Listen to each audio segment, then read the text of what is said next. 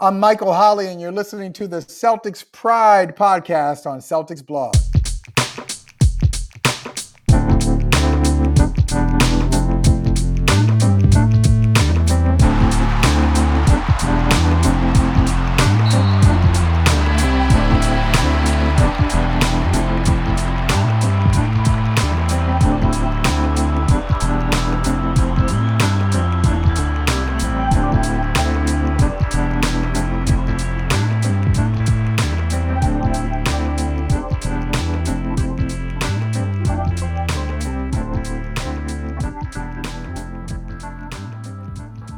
Welcome to the Celtics Pride podcast on Celtics Blog. I'm Adam Motenko. With me, as always, my twin brother, Josh Motenko.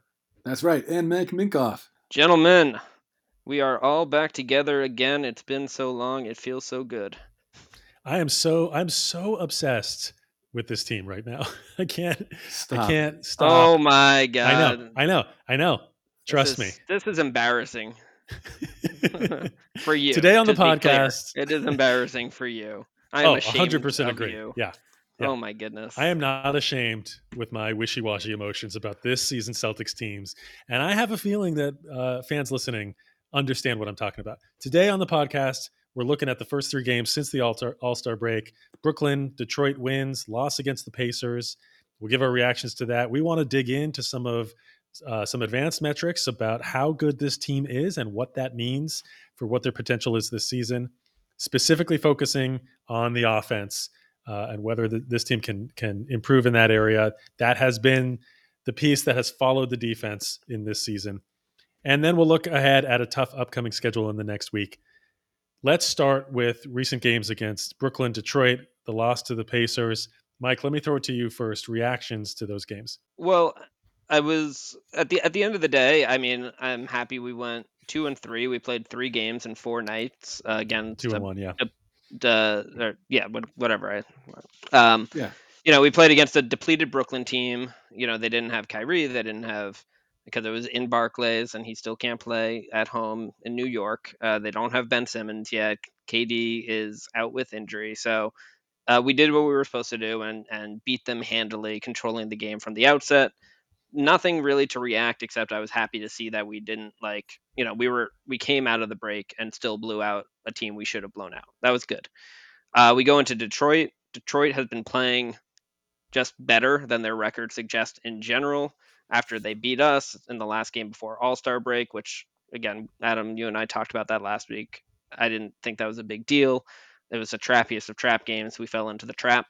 But then they also beat Cleveland coming out of the break. They gave us a game. They beat, Indianapolis?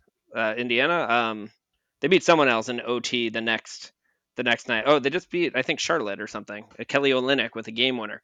So, Detroit has been playing much better. Cade Cunningham, obviously, is a very, very impressive prospect. I probably would have taken Evan Mobley over him, at least knowing what I know now. But I think Detroit should be happy with Cade. They have Saddiq Bey, which will always sting me. Sorry, Nesmith. But we'd be better off if we had Saddiq. Anyway, so ultimately we ground that game out. We came out with the win, and then we dropped. Can I pause you to talk about Detroit before going on to Indiana? So the Detroit game was a game that I think they lose earlier in the year for sure. They're down at the end of the third and still with 8 minutes remaining in the fourth. The momentum was not on their side. They're turning the ball over. Their energy was inconsistent throughout the lineup. Like, some guys were playing well, some were not. Derek White, that was definitely his worst game of the year for the Celtics. He just looked completely out of sorts, especially on offense, turning the ball over. He had issues with his first step. He was not able to get past defenders. His body language wasn't looking great. I'm not sure what it was about. I mean, I'm not trying to blow this out of proportion. He has been great for this team so far and bounced back against Indiana, but it was just kind of an odd showing for him. And Peyton Pritchard really put us over the top in that game. So I loved seeing that game because it was the kind of game that we lose earlier in the year, and we didn't this time. Plus, it spawned all the P Rabbit, B Rabbit comparisons of closing in closing out Detroit. closing out battles in Detroit. Exactly. Yeah. Sorry, Josh. Go ahead. Yeah, that was also kind of a redemption game for us because we lost that game before the All-Star break to them.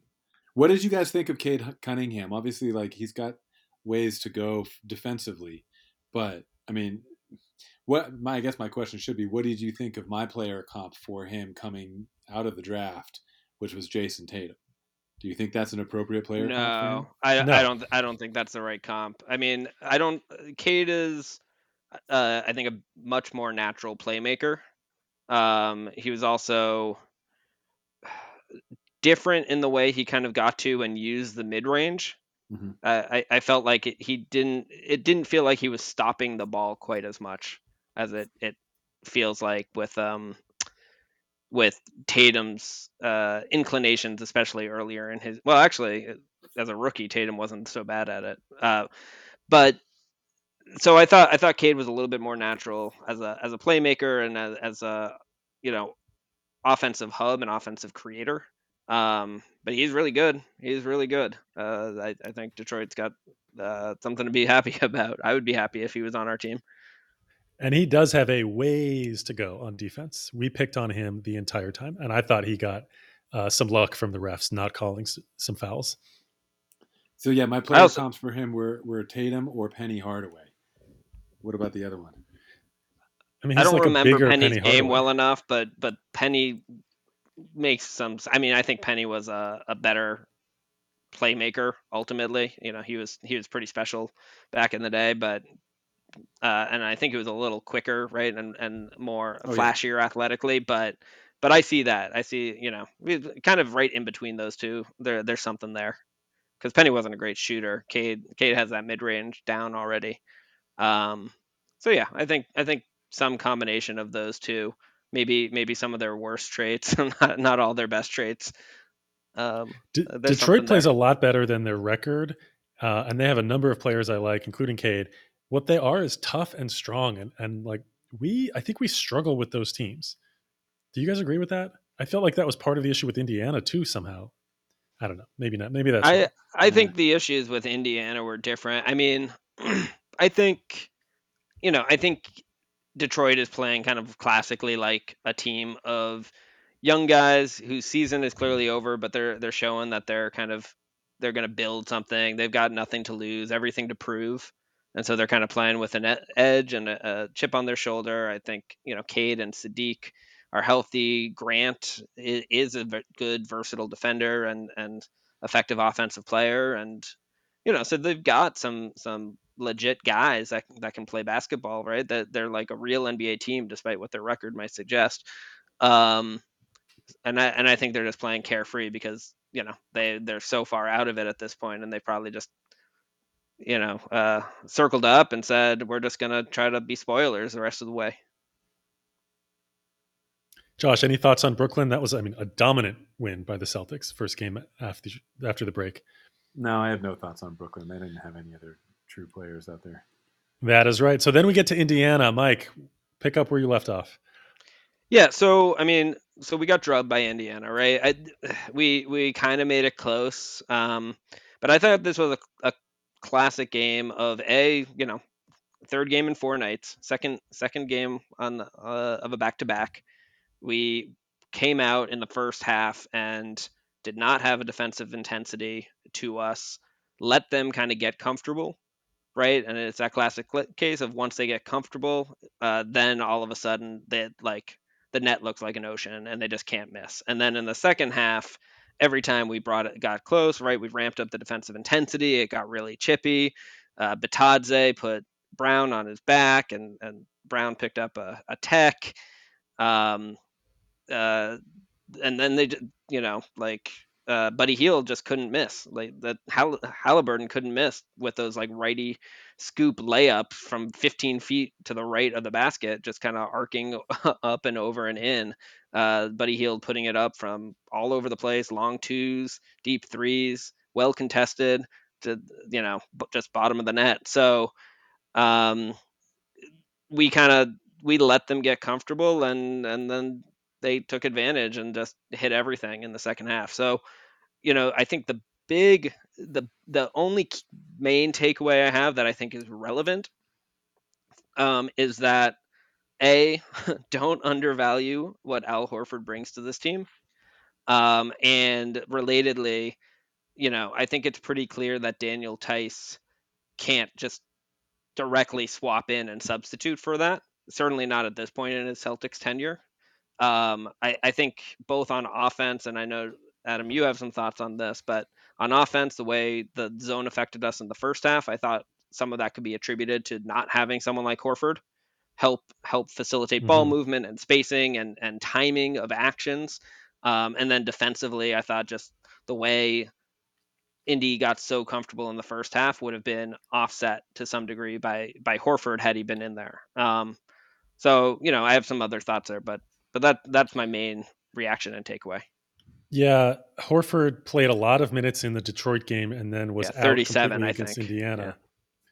Have I missed this? Has he been sitting on back-to-backs throughout the season? No, or? I think this was part of. I mean, I think this is why we wanted to get Tice, so that we could theoretically have the luxury to do that. I don't know. I'd have to look at the schedule. I don't know how many 3-game and 4-night stretches we've had, and that was 3 cities too, right? So that Right. was at That's home right. in Boston, then we traveled to Detroit, then we traveled to Indy. So I weird bet times of the games had, too. yeah, Both like yeah, 2 afternoon games, which this team seems to struggle with. yeah. So I don't know. I Well, the mean, Indy, what did you guys think about the Indy game? I mean, that to me was, and I said this on the Celtics blog Slack, that was a make-miss game to me. 52% from 3 for Indiana to 29 against the Celtics, and Indiana they just could not miss. And I think if one of those was more normal, if the Celtics had hit high 30s from 3, or the Indiana had hit a normal 30 something percent or even 40% from 3, I think we win that game. Like the effort in terms of resilience to make a run and turn the tide in the third and fourth quarters was there, even at the end of the second. So that is different from the beginning of the year. I found it interesting that Udoka came out in the press conference and said that the Celtics had a lack of physicality in that game, and maybe I think that's that's what I true in was the first thinking half. about with the struggling with tough, strong teams that I mentioned earlier. I think, so what was interesting about Indy, right? You can see what they're trying to do. They've got kind of they've got Malcolm Brogdon, and then they've got like a younger, better version of him, or a will be better version of him, if not already, in Tyrese Halliburton, right? These guys that are just well-rounded, level-headed, effective playmakers, efficient shooters from kind of multiple levels on the court, very interchangeable. Then they've got like a shooter and Buddy Hield. They've got, what was his name, Brissert, Jacoby Brissett. Jacoby Brissett, O'Shea Brissett. OJ Brissett, who hit a career high 6 threes against us. But he's Undrafted. big. I mean, he's big. He played hard. They had Jalen Smith, who we were rumored to be interested in before the trade deadline. He hit some big shots. I liked him. I'm a little sad that we didn't get him after watching him that game. So they've got all these shooters. They've got some interchangeability. It's a different team than what they were. You can see what they're trying to establish.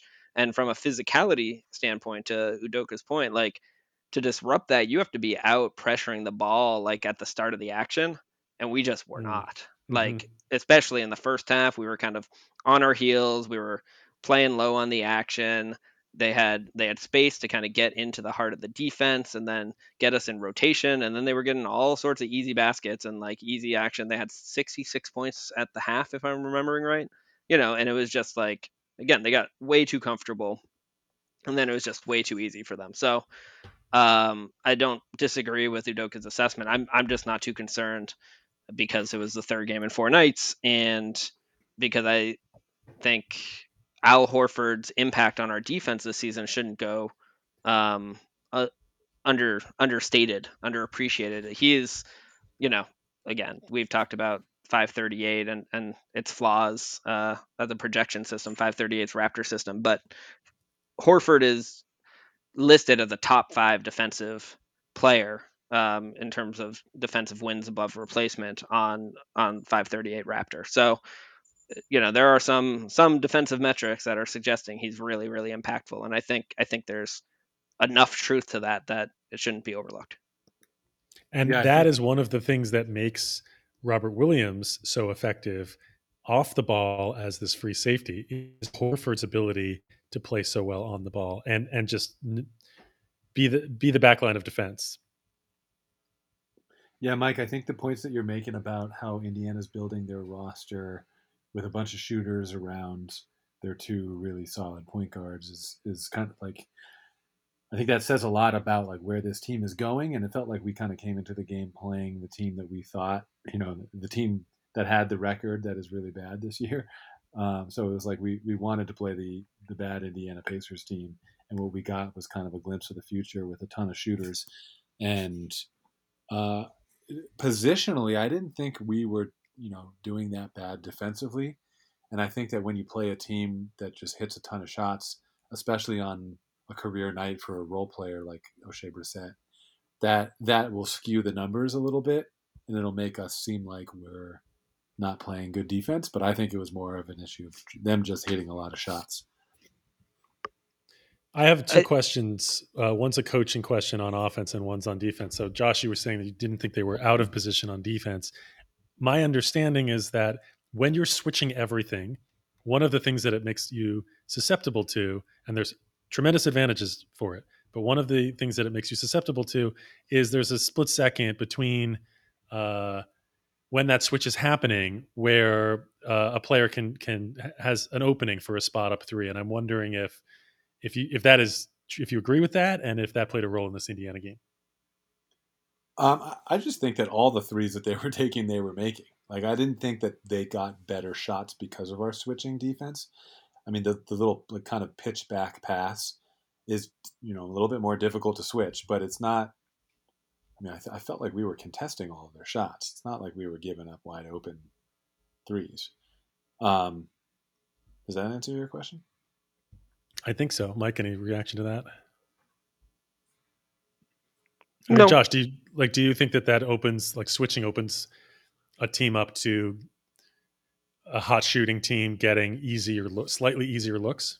No, I think a zone would do that, but I think that's just a switching man to man doesn't. I mean, you're supposed to come together on the switch. So like you're supposed to be able to touch or high five the guy that your teammate that you're switching with.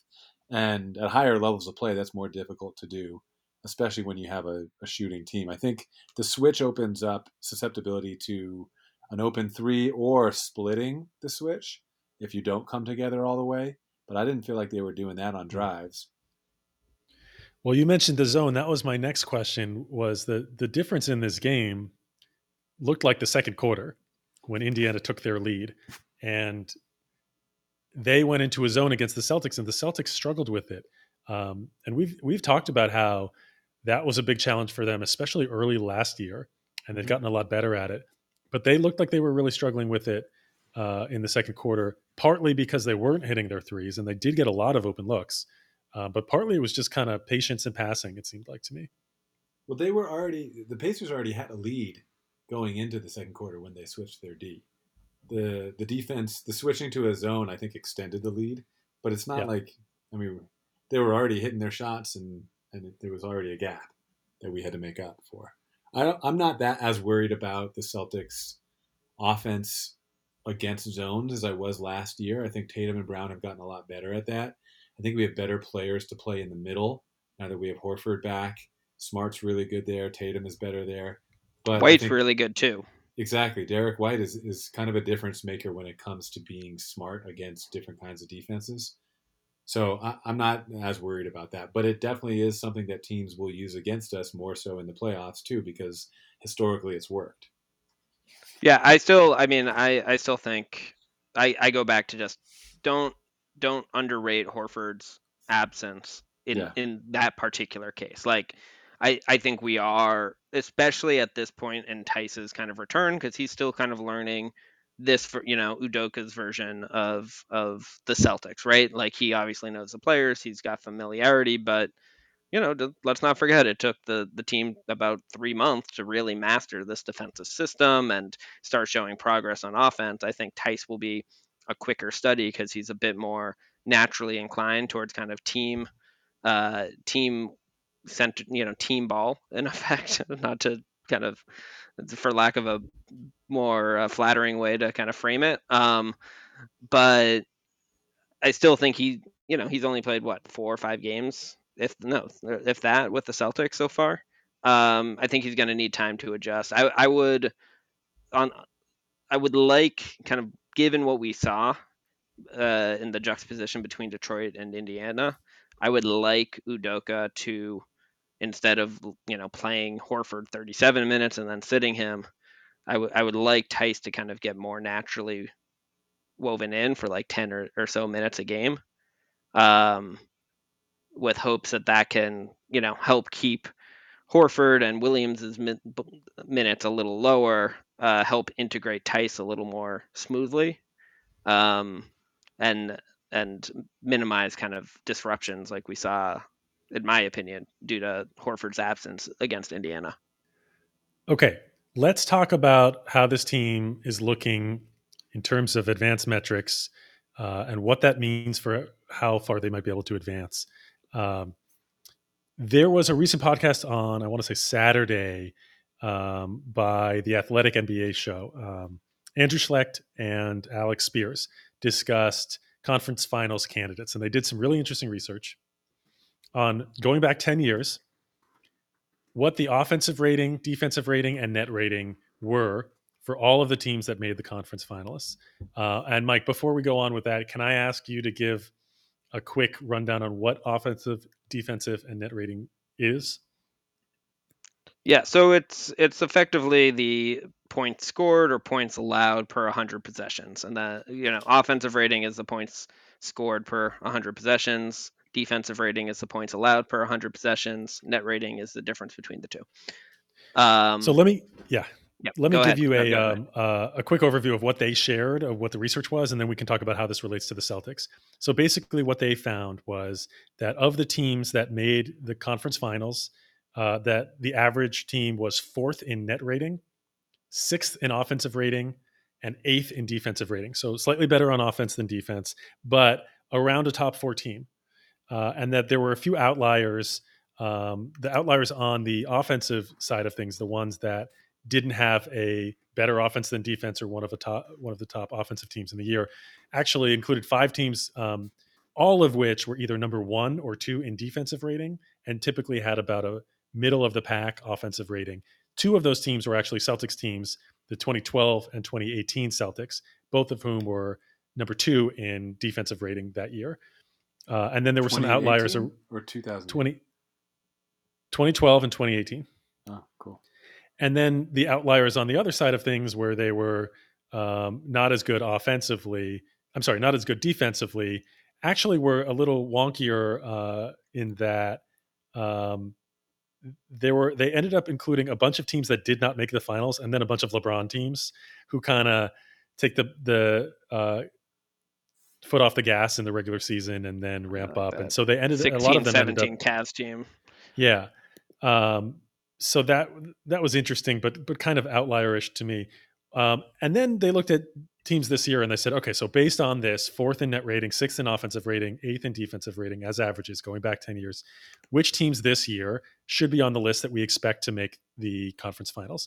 And they've got Phoenix and Golden State, which makes total sense. They've got Milwaukee, Philly, and then Brooklyn is a question mark, because Brooklyn's in the middle of the pack. They don't look like a good team now, but obviously if they're healthy and available, then that team should look completely differently.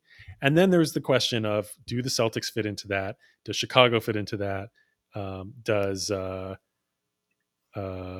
who's the other team that should be included at the top of the standings? The Heat. Does Miami fit into that?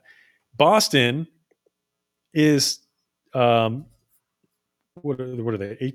18th in offensive rating, 2nd in defensive rating on the season, and 4th in net rating. So they fit into that top 4 teams in net rating, and they fit into that outlier category of teams that are like 1 or 2 in defense and middle of the pack in offense.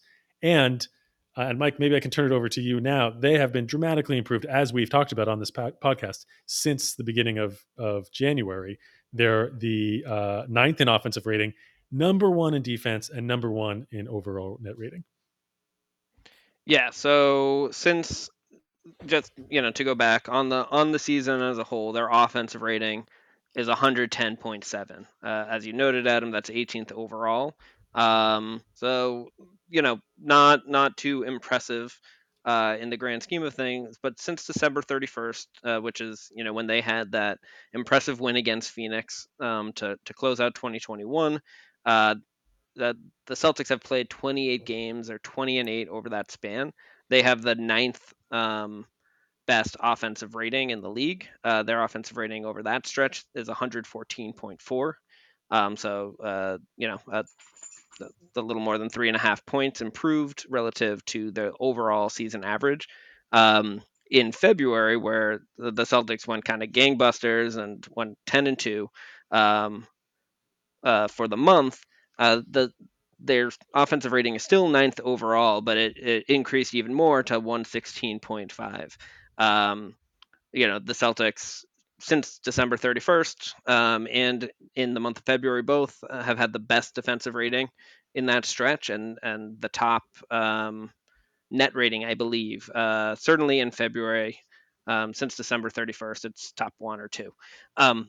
So, I mean, the real question ultimately, as I see it, Adam, with and that's a really interesting framing and from the Athletic NBA show, is like, do we believe that this kind of 9th rated offense since December 31st is real, in that the Celtics would play more or less to that level in the playoffs against playoff competition? For me, the answer is I'm not convinced yet, right? I think if we felt confident that the Celtics would be at least a top 10 level offense in the postseason, we might be pretty bullish on them being, matching up with basically what 538 Raptor projections or ESPN's basketball power index or whatever it stands for say, which is that the Celtics are like the most likely team to win the finals right now. And I do not feel that way, despite being a Celtics homer, right? So I think that boils down, because I do believe in the defense. I believe that's pretty freaking real. That boils down to me not believing that we're really the 9th best offense. And there's a lot of kind of reasons to be skeptical or concerned there. There's also some possible reasons for hope. I don't know. What do you guys think about how real the Celtics offense is? Well, I think what these stats are showing us is kind of evidence that defense no longer wins championships. That was an adage, I think, that used to be true in the NBA and across a lot of levels of basketball, and I don't think it's any longer the case. I think the Warriors dynasty kind of blew that out of the water. But they were a top defense all of those years. They were like a number 1 or number 2, or I think the lowest defensive rating they had in the NBA was 4th during that whole run. Because their rebounding numbers dropped their defensive rating during one of those years, at least. I think the year that they lost KD. But what they did prove is that their offensive explosions were just unmatchable by any kind of defense. And if you were to put this year's Celtics defense up against any of the championship teams from the last several years, I think you'd see a lot of difficulty for this Celtics defense to defend those teams, especially the ones that have kind of high-powered, high-octane offenses. And I think that it will help you win games. Being the top-ranked defensive team, I think, is going to help you get through certain rounds of the playoffs. But when it's all said and done, I don't think it equals championships. I think that you have to have an offense that is also high-octane to be able to compete with those other teams. And I don't think the Celtics have that this year. And I think that these stats kind of show that, right? Well, we're not talking championship. We're talking conference finals. Yeah, I think we all agree they're not winning the championship and probably not getting to it. Well, Right. so just as a quick, so like last year, for example, to Josh's point, the top two defensive rating teams in the league were, or the top three, the Lakers, the 76ers, and the Jazz. I don't believe There you go. any of them made the conference finals. Um, the teams that made the finals, the Phoenix Suns and the Milwaukee Bucks, were third and fourth in the league in net rating. But neither of them. Phoenix had the sixth best defense. Milwaukee had the ninth best defense. They had Milwaukee had the fifth best offense and the seventh best, and Phoenix had the seventh best offense. So they were both more potent offensively, not quite as strong defensively. So that's obviously just a single season, but it does kind of align, Josh, with what you're highlighting there. Yeah, which is basically, in short, you'd rather be the number one offense than the number one defense, right? Well, I don't know, because I think Portland has been the number one offense or up there in recent years. Yeah, like they were number two last year. As long as the other side of the ball is also in top 10, right? Sure. I guess if you have both within the top 10, you'd probably rather. It seems recent history suggests maybe having the offense slightly ahead of the defense will help you fare better. And I think there's a lot of reason, again, like the Celtics offense, there's not a lot of reliable, efficient go-tos. Jason Tatum continues to shoot way below his historic averages in three-pointers. He's shooting like 32% on the year. Last year he shot 38% on his career. He's like 38.8% three-point shooter. The good news is that he's got a better shot profile than he's had historically. 41% of his shots are from three, which would be great if he was shooting 39%. It's not so good while he's shooting 32%. We don't. He still is in isolation a lot. He's like in the 54th percentile as an ISO scorer. Marcus Smart is really ineffective as a pick and roll ball handler. As far as point generation, Jason Tatum is not all that much better.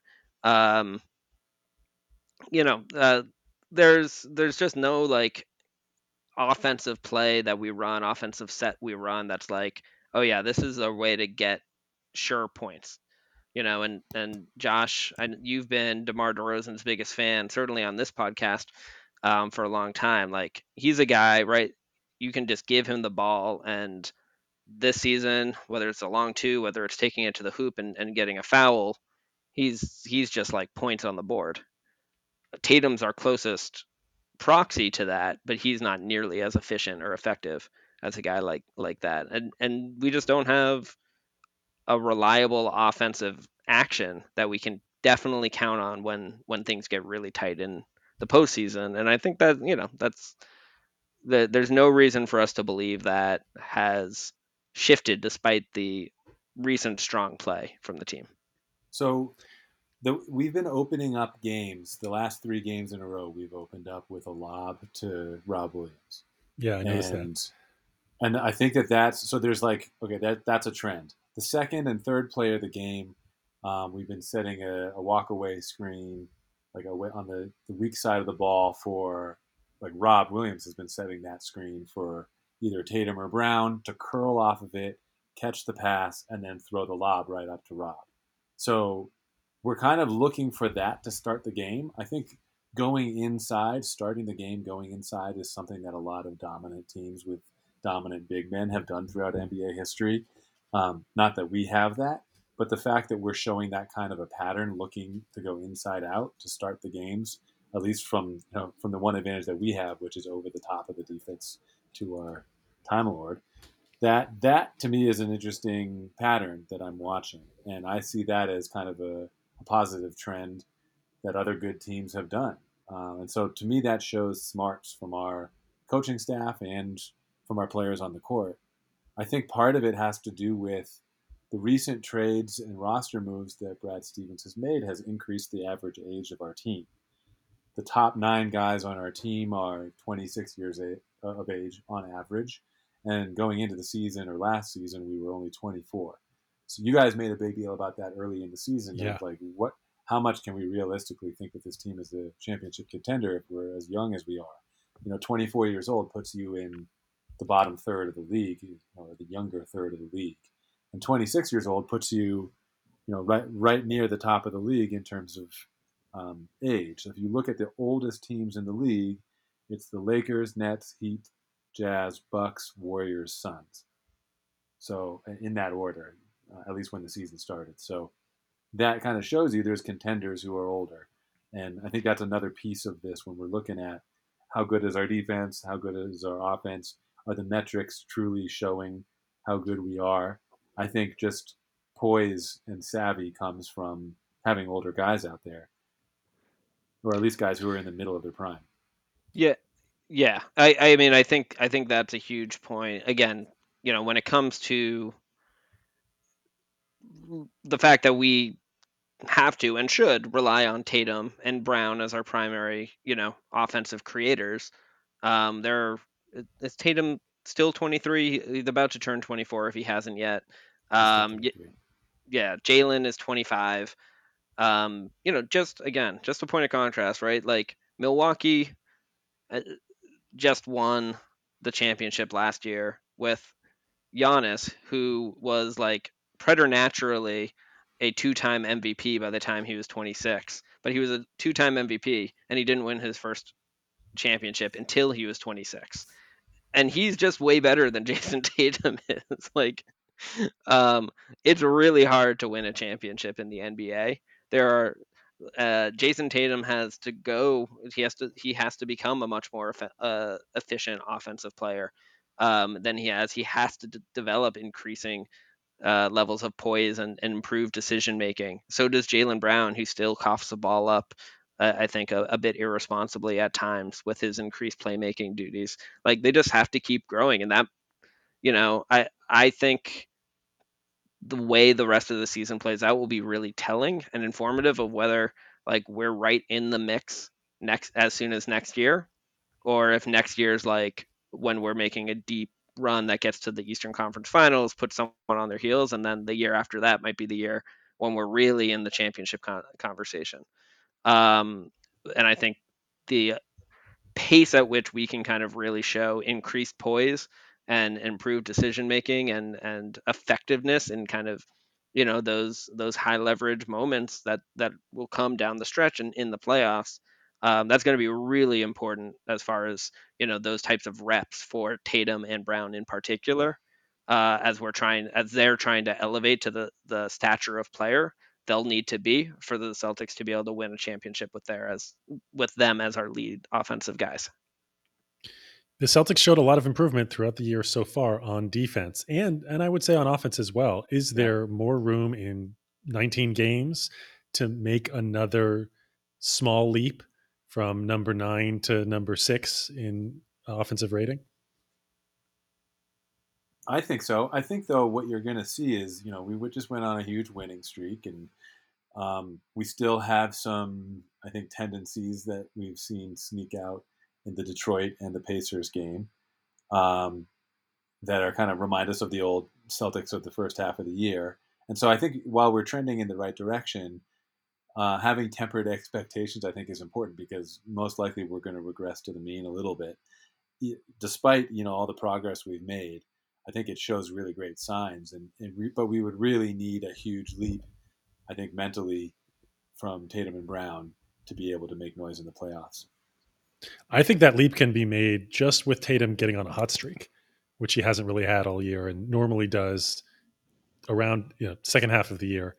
I want to see continued progression with Tatum and Brown as playmakers.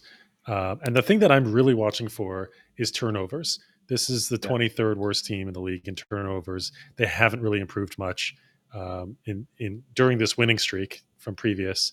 And that you can't be a team that has 2 offensive stars and not 3, that is as young as they are, and has as slow of a pace as they do, and turn the ball over as much as they do. If they're protecting the ball, I think that could bump it up too.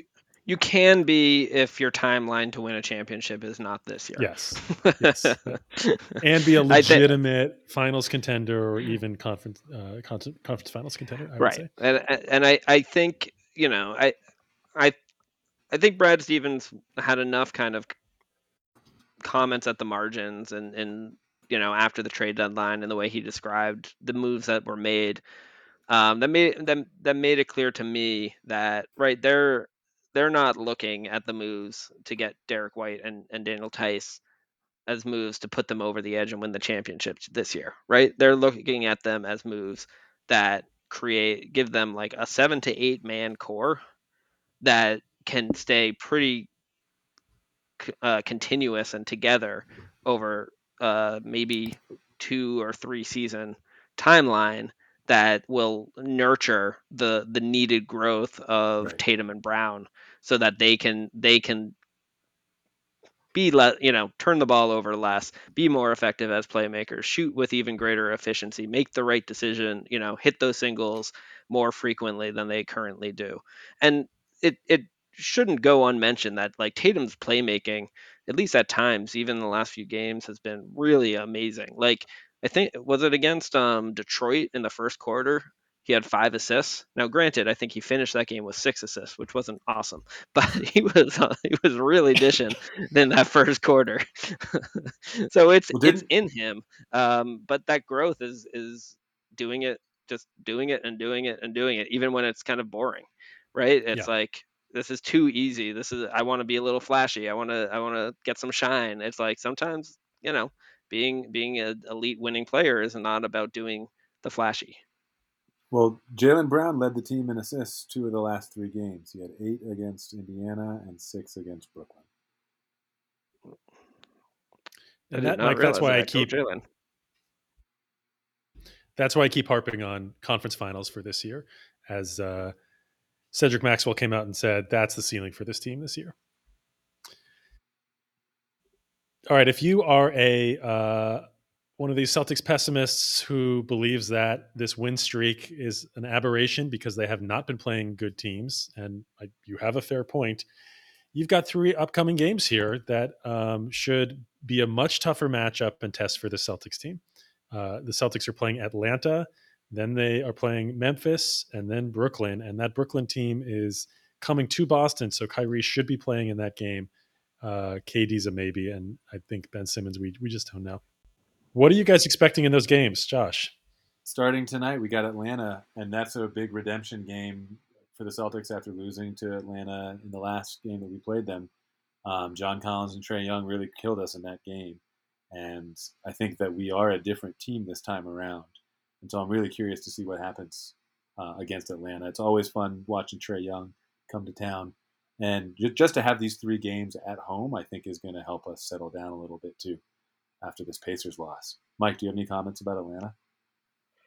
About Atlanta, no major ones. I mean, we did a really good job before the break against elite bigs. Denver and then Joel Embiid. We were able to kind of contain both of them. This week is exciting because we're going to be playing against 2 of the best offensive point guards in the league. So it's always fun going up against Trae Young and seeing how we handle that. I think we often put Tatum on him, and length can disrupt him a bit more than trying to get a guy. I mean, we don't really have like I don't even know Avery Bradley type defender who's kind of smaller and quicker and used to chase around guards like a Trae Young. But it'll be fun to see how effective our defense is against kind of some smaller offensive dynamos this week. Yeah, you're looking forward to that second game, huh? You want? I was trying not to skip ahead, but I am so excited about our game against Memphis. Ja Morant is, I mean, is there a debate as to whether or not he's the most exciting player in the NBA? And truthfully, I haven't watched too much of his games because I'm a Celtics homer first and foremost. That's where the majority of my attention lay. So I am really excited to see how we match up against them. I love how brash that whole Memphis Grizzlies team is, and I'm just excited to watch Ja Morant. I think it's awesome that TNT kind of flexed it to the national TV game for the night. It'll just be fun all around. Yeah, Ja Morant he's taken over Marcus Smart's spot in my heart as my favorite player in the entire league. Wow. He is absolutely the most fun player to watch. And for those of you who are, like Mike Minkoff, are just Celtics homers and don't get a chance to watch a lot of other games, the Memphis Grizzlies, try to watch a few of their games. And if not, then just watch the Ja Morant highlights from the last 2 weeks, 3 weeks. I mean, you'll see. I do get those, and I never cease to be amazed at how long he keeps going up. It doesn't ever make sense. It's just like there's no gravity when he's jumping. It's insane. There's 2 plays he made in the last couple of weeks that I've never seen before on an NBA floor.